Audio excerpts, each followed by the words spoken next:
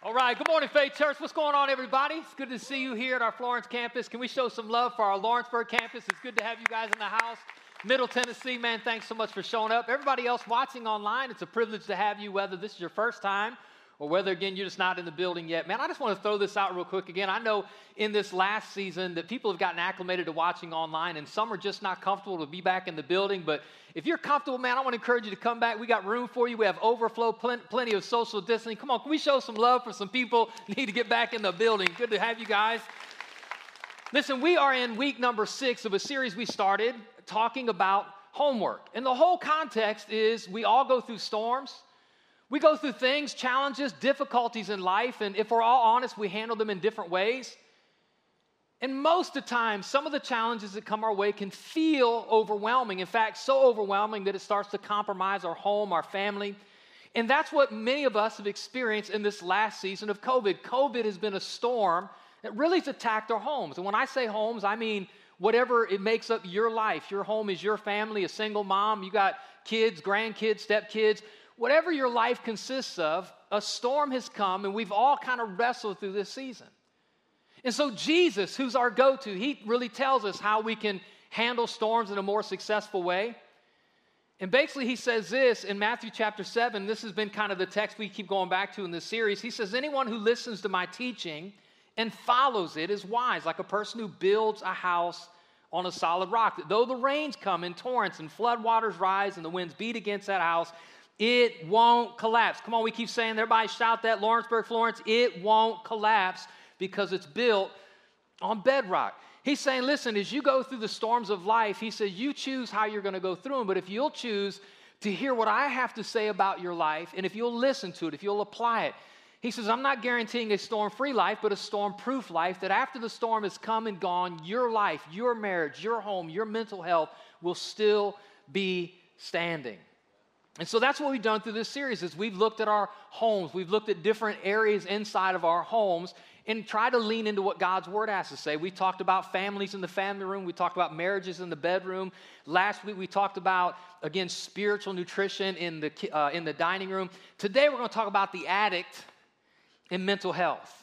Now this is such a big topic. There's no way I can cover it all in 30 minutes. But there are some things that, again, beyond what Miss Larissa had to say, with some of the real challenges that many of us face, that I want to lean into just God's word today. In fact, Jesus, he said something pretty profound. Here's what Jesus said on this topic. I want us to lean into this together. Everybody, let's read this. Every voice, come on, in the house. John chapter 16, verse 33. Here's what Jesus said on this topic. He said, I've told you all this, come on, every voice, so that you may have... Come on, y'all got to shout that like you want it. So that you may have peace in me. Here on earth, you will have many trials and sorrows, but take heart because I have overcome the world. Now, I want you to notice right out of the gate, and this is my goal today because it was the goal of Jesus for we as his people and his children that we can experience, walk in, live in, and possess peace. Come on, everybody say peace. Jesus wants you to have peace. Now, unfortunately, he also says something that probably is the reality for many of us in this room, again, many of us in Lawrenceburg, is that we don't really have peace. We have the trials and sorrows. So Jesus says, I want you to have peace, but he says, hey, man, in this world, you're going to have trials and sorrows. Miss Larissa pointed to the statistic that, again, 1 in 5, 20% of people who are currently struggling with anxiety, depression, those are the top two.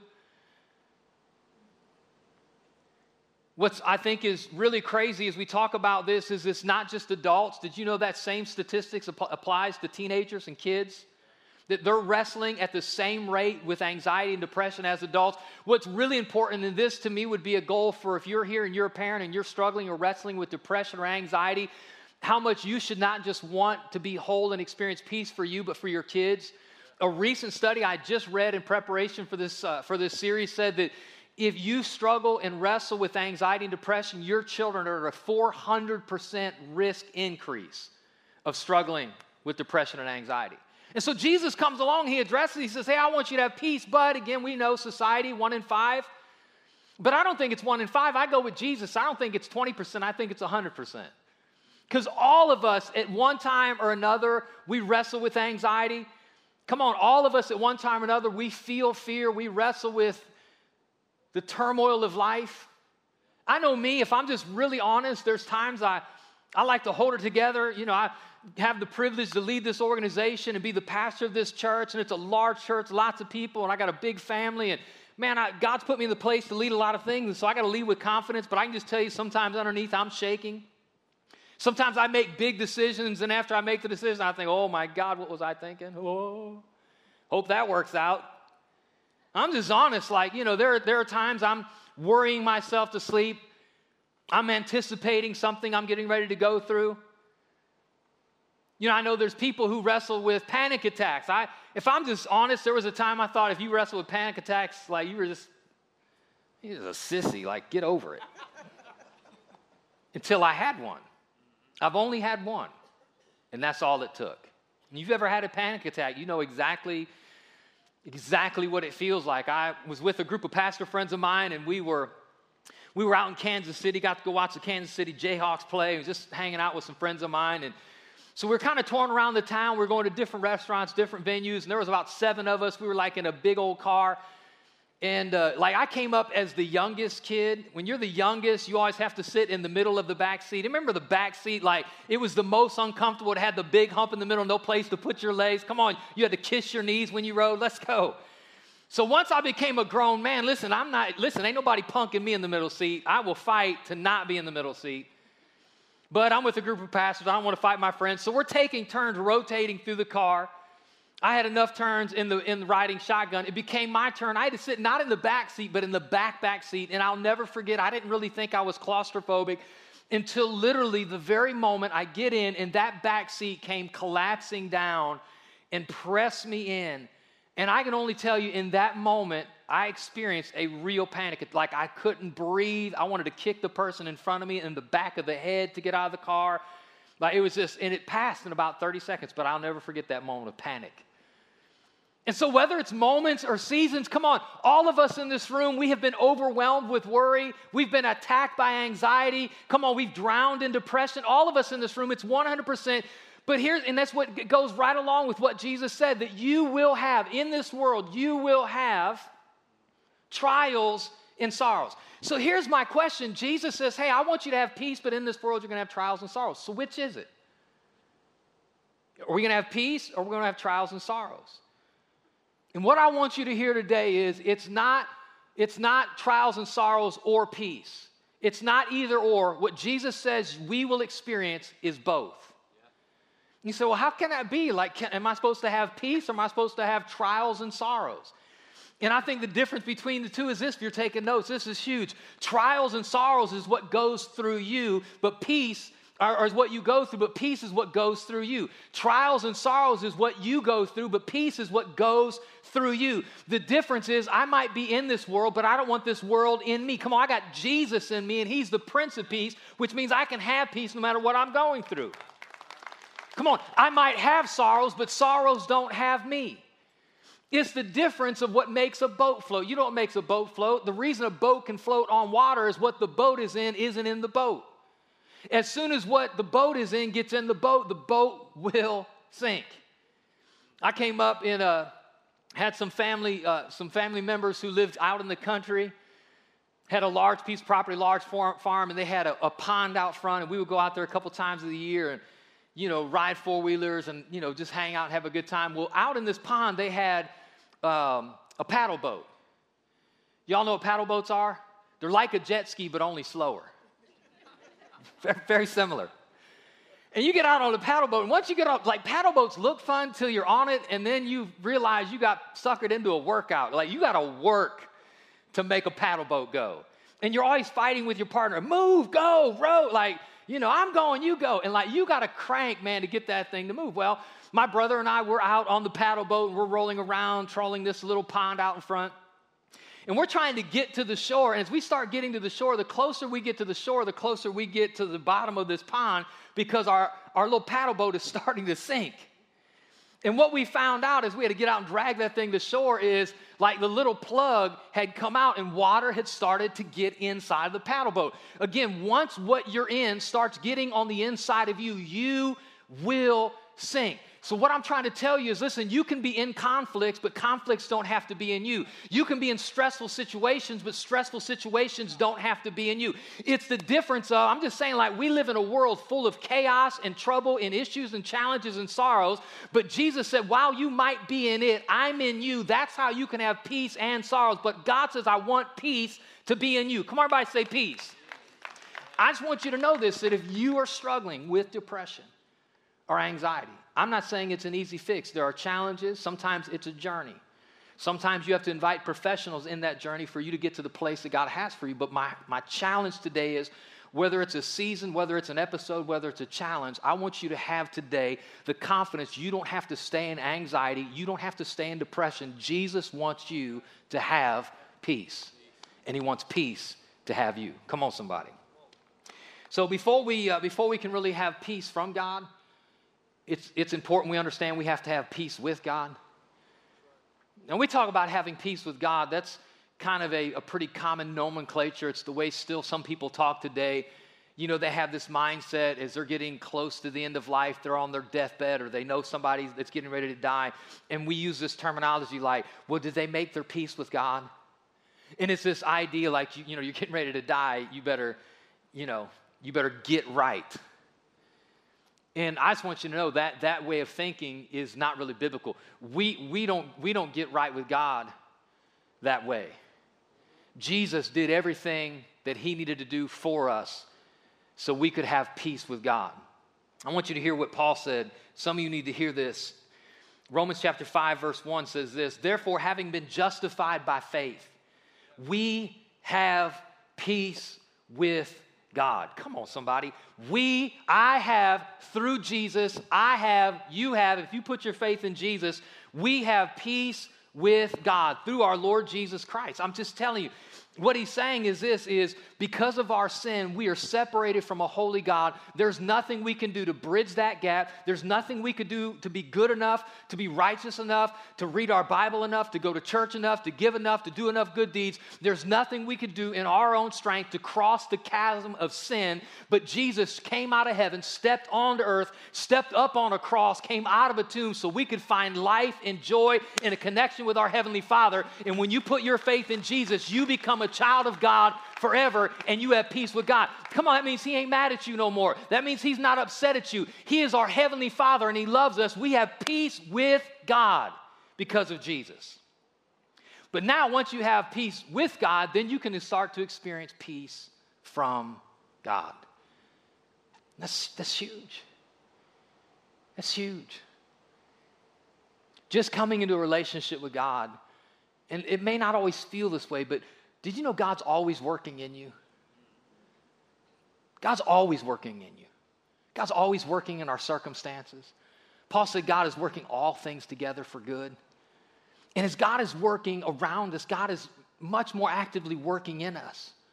I am who I am now in Jesus, not because of things I've done, but because of things God's done in me. God is working stuff in me and working stuff out of me. And come on, working stuff through me. Is anybody thankful for that? God's working on us. Bible says we're his handiwork. And as he's working on us, one of the things that he's working in and through our lives is he's working peace. And I want you just to hear one of the things that Paul says. This is such a cool verse. It sounds very churchy. It's in the Bible, but I'm going to help you to hear this. He says, now may the God of peace make you holy in every way. Now just stop.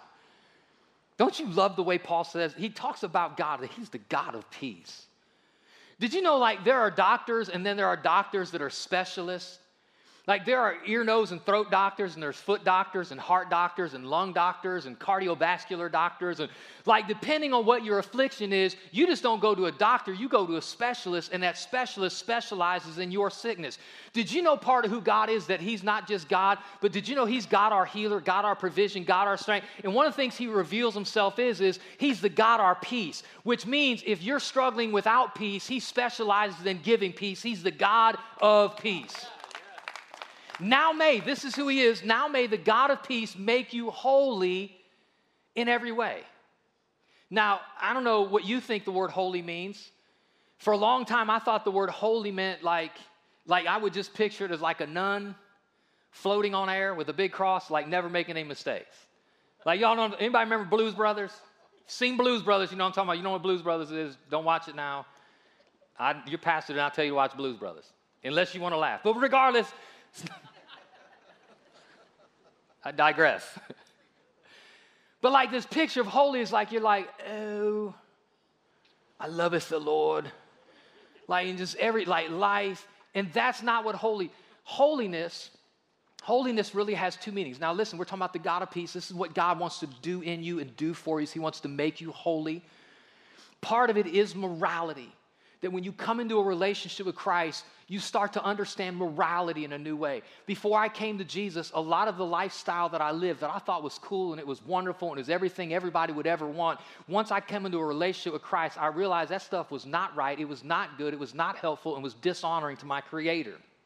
However, there's some stuff that I wasn't doing that I realized God wanted me to do. So when you come into a relationship with Christ, part of Him making you holy is making you first right with Him, is second making you right, trying to figure out the morality of living and learning what is right and pleasing, the difference between good and evil. If you're taking notes though, but being made holy isn't just about our moralization, it's about our restoration, which means that there were things that we had when God first created us. Life was perfect. Our relationship with God was perfect. Our relationship with each other was perfect. Let me tell you, Adam and Eve didn't suffer with depression. They didn't suffer with anxiety. They didn't have bipolar disease. They didn't have any of those things. Everything was perfect. But because sin came, our relationship with God was broken. Our relationship with each other was broken. Sickness and disease came in this world. And the reason Jesus came was to capture back for us everything we lost in paradise. Paradise lost in Genesis. Paradise restored in Revelation. That's what this journey is that we're on. Are you off track with me? So watch this, what he says. I want you to go back to this first. Go back, please, 1 Thessalonians. He says this. He says, now may the God of peace make you holy in every way, and may your whole spirit, soul, and body. Everybody say that. Your whole spirit, soul, and body be kept blameless until our Lord Jesus Christ comes back. What Jesus is working on in us is making us holy, making us whole, making us complete in our spirit. Did you know that we are a triune being? We're a three-part creation. We are three components together. We are spirit, soul, and body, reflecting the image of our Creator, Father, Son, and Holy Ghost. Our spirit is who we are. We are a spirit, we have a soul, and we live in a body. Our spirit was dead because of sin, Paul says. And when you come to Jesus, you've heard the term being born again. Jesus used it in John chapter 3. Your spirit comes alive again. We have been made whole in our spirit. One day, in the future, come on, this body that's breaking down, I know if you're all young and like buff and tight, like you're like, I look good, it's all dropping, baby. Just give it time. Gravity will have its way with you. Listen, you can fight it with Botox, you can fight it with nips and tucks, but fight as you may, Father Time will catch up with you. Come on, can I get all the 40 pluses to say amen? Let's go. Listen, and all the stuff you're tightening and toning now, sag, the abs just keep getting further back. Gray comes, crow's feet show up. It just is what it is. This body is currently decaying. Every one of us in this room, everyone in Lawrenceburg, everybody watching online, you are dying more and more every single second. But God's word promises there is a day in the future that He's going to give us a brand new body, a resurrected body that doesn't age, no more sickness, no more disease. So here's my point. Listen. The God of peace is working in us. So He's restored our spirit. He will restore our body. We're in process right now. God is doing His part, the God of peace, to make us whole in our soul, to make us whole in our soul. What does that mean? Our soul is our mind, our will, and our emotions, which means the peace that we lost in paradise, God is in the process right now of trying to restore it to you in this moment. He wants you to get your mind right, and He's going to do for you what you could never do for yourself, and that's give you peace. Come on, somebody. Can we give God some praise because we believe He can do that? So now watch this. So that's what Jesus is up to, right? I mean, He's doing His part to promote peace. Here's what I want to talk about really for this back part of this message is I want to talk about your part. While God is going to do His part to promote peace to us, we have to do our part to pursue peace. Peace is not automatic. Anxiety is automatic. Did you know you don't have to do anything to get anxious? Like it just shows up. You don't have to want to be depressed. You don't have to hope to get depressed. Like you don't have to, it'll just show up. Like an unwanted family member just show up knocking on your door. Can I stay here? It just shows up. But do you know that if you want peace, you got to pursue peace, you got to chase peace, you got to go after. Peace doesn't come automatically. You have to go after peace. We have to pursue peace if we're going to have it. Jesus said, I've come, I've done everything, I've taught everything I've taught, so you might have peace. Well, how do we have peace?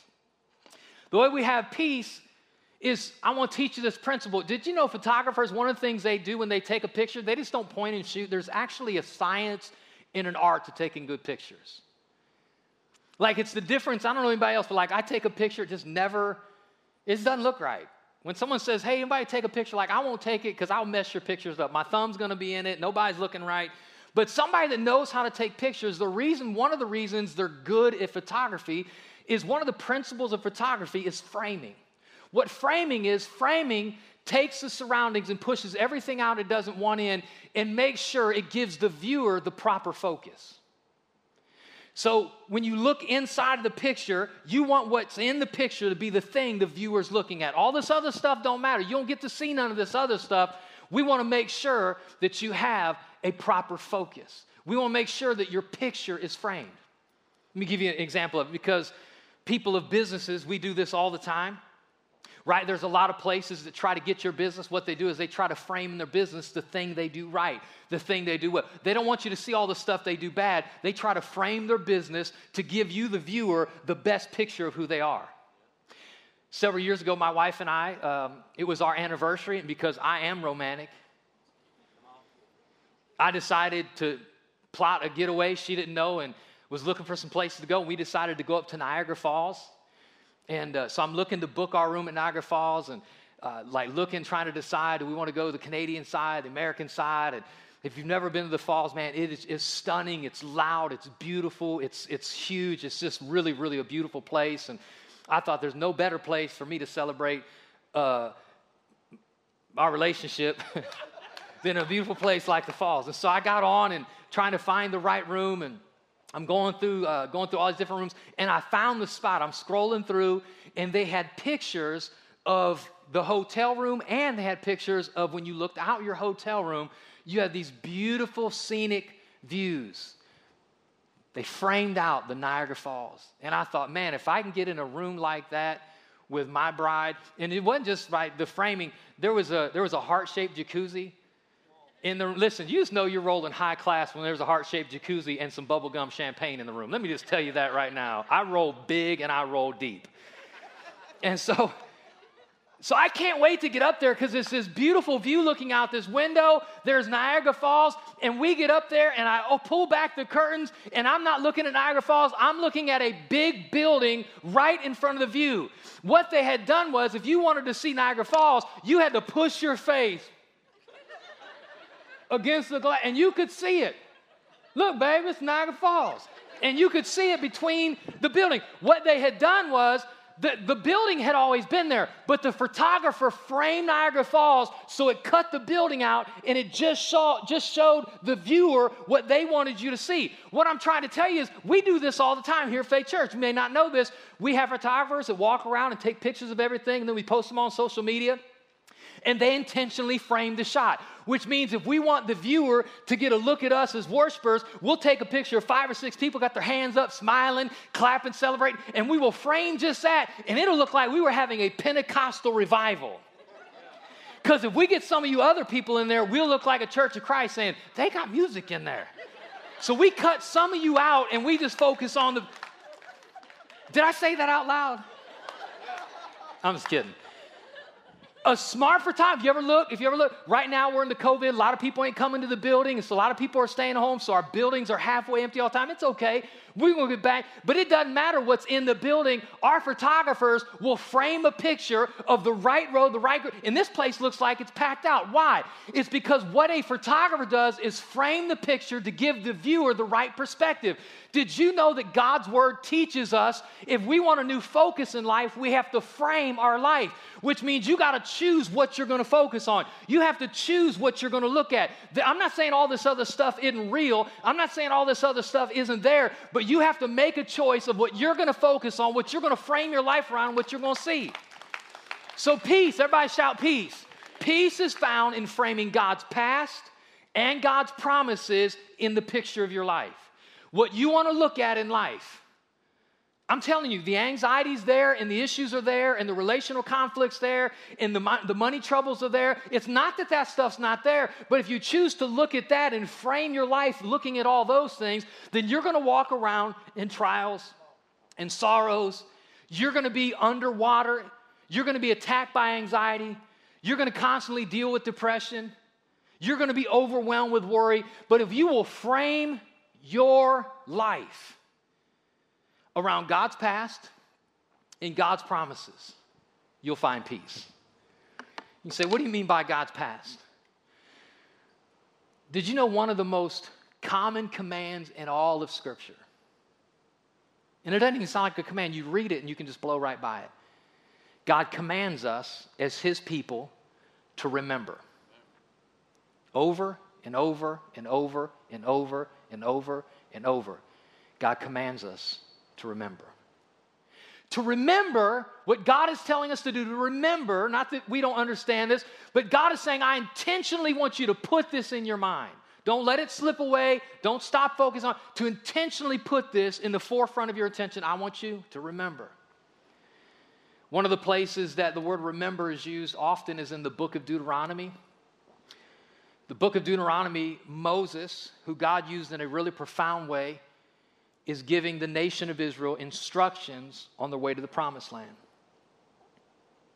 If you don't know the story, Israelites had been slaves for 400 years in Egypt, crying out to God, God, when are you going to show up? When are you going to come through? God finally sent Moses through a profound display of power.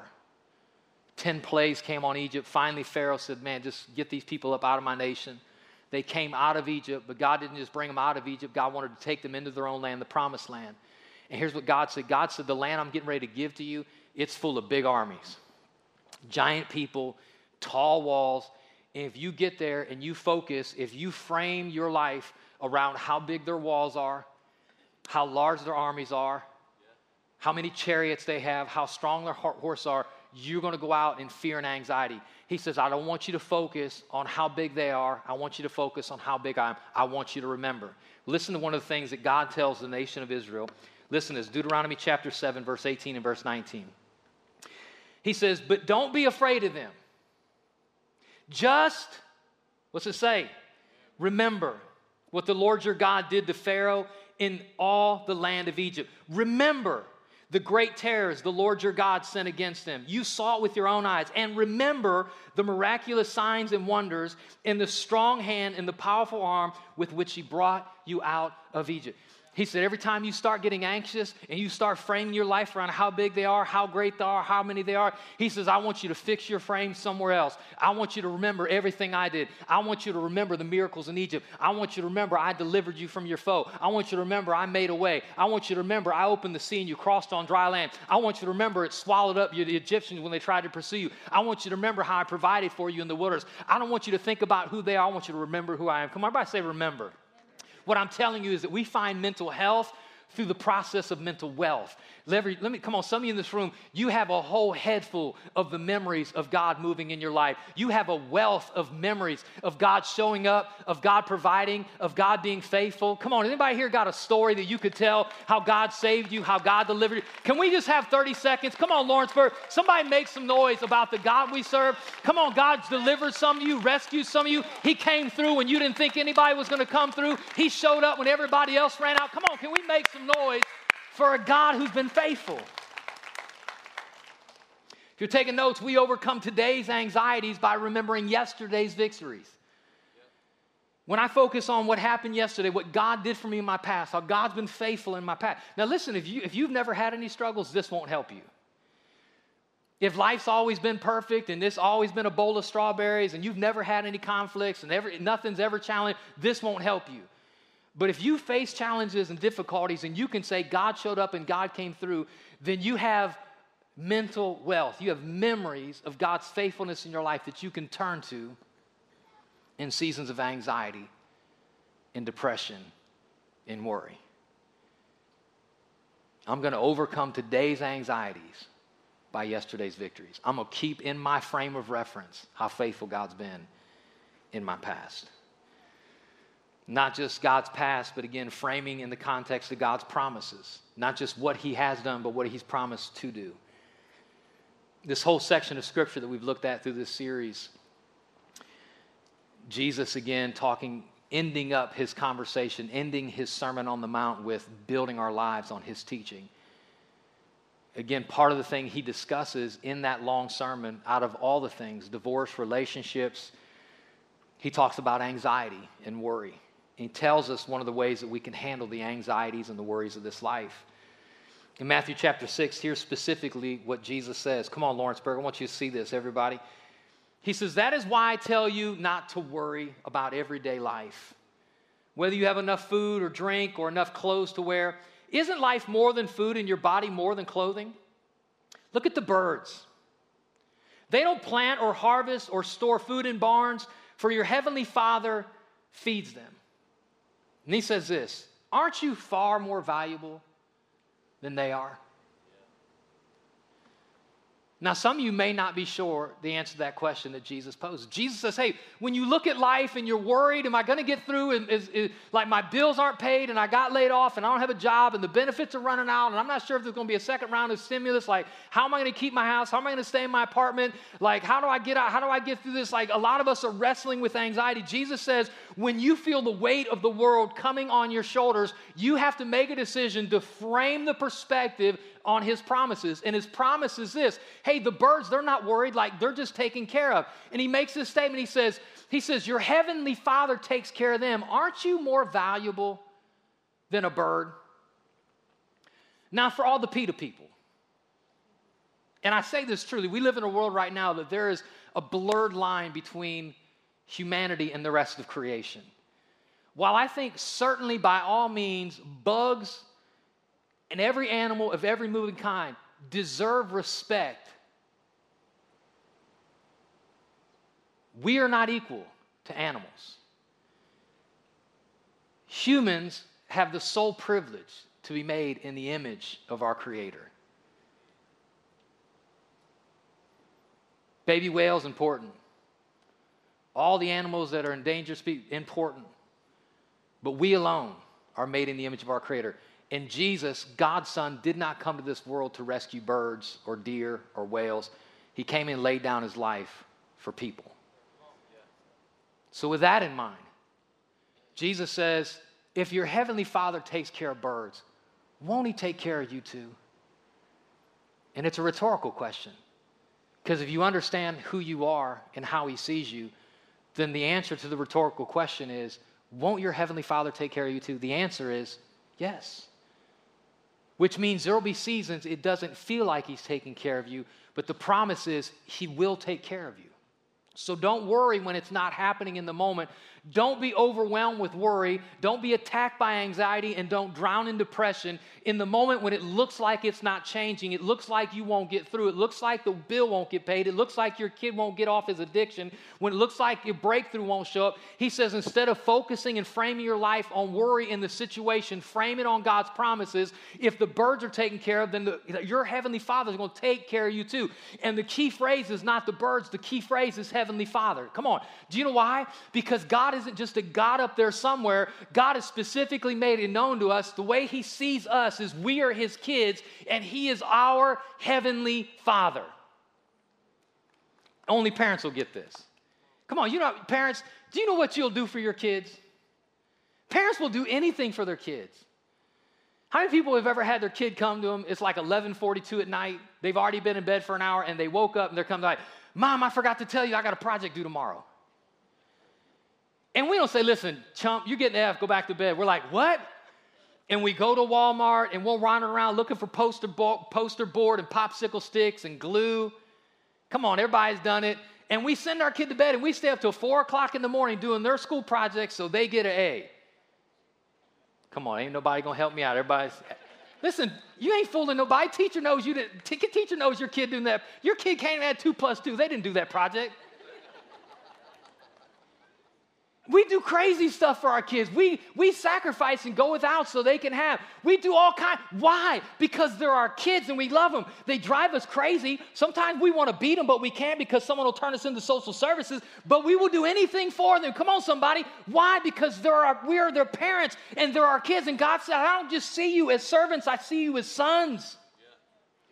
And because I see you as my sons, I'll do anything for you. I want you to know that I'm your heavenly Father. In the same way you love your kids and will take care of your kids, I love you and will take care of you as my kids. And if I take care of birds, I'll take care of my kids. So stop worrying about today and frame your life around my promises. Come on, somebody.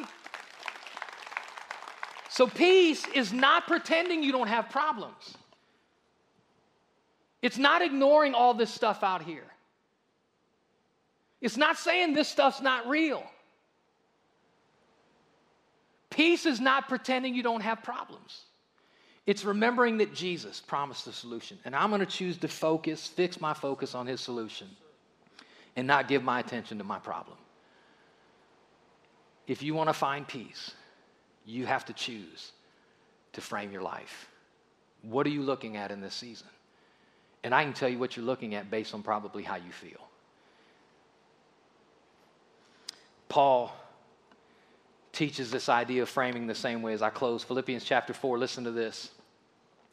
He says, don't worry about anything. Similar language, it's the same thing Jesus said. Don't worry about anything. Instead, pray about everything. Tell God what you need and thank him for all he does. Did you hear it right there? He says, I want you to pray. We pray based on promises. We ask God for things based on the promises he's made. That's looking at what he's going to do. And thank him for what he's already done. That's his past. It's his past and it's his promises. And if we'll frame our life that way, listen to what he says. If you'll do this, then you will experience God's peace, which exceeds everything we can understand. His peace will guard your hearts and minds as you live in Christ Jesus. He says, and now, dear brothers and sisters, one final thing. Fix your thoughts. Frame your life on what is true and honorable and right and pure and lovely and admirable. Think about things that are excellent and worthy of praise. And he says, if you'll keep putting into practice all you learned and received from me, everything you heard from me and saw me doing, then the God of peace will be with you. If you'll choose to pursue peace, if you'll choose to frame your life with a new focus, God says peace. You're going to pursue peace, all of a sudden it'll turn around, peace will start pursuing you.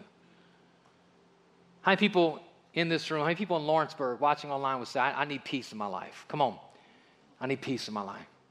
Heavenly Father, we come in the name of Jesus, and I declare your word for those that are wrestling and overwhelmed and overcome with anxiety, worry, and fear. I pray in Jesus' name, God, right now that peace would show up.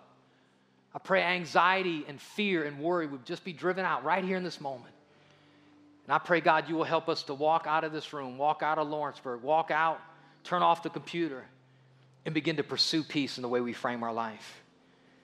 I said this earlier that before we can ever receive peace from God, we have to have peace with God. We got to make sure our relationship with God is where it needs to be. If you're here, you're in Lawrenceburg, you're watching online, you've never given your life to Jesus, you've never put your trust in him as your Savior, that's what makes us right with God. And all you have to do is say, Jesus, be my Savior. I put my hope in you. I trust you to forgive me. And if you'll do that, he'll meet you where you are.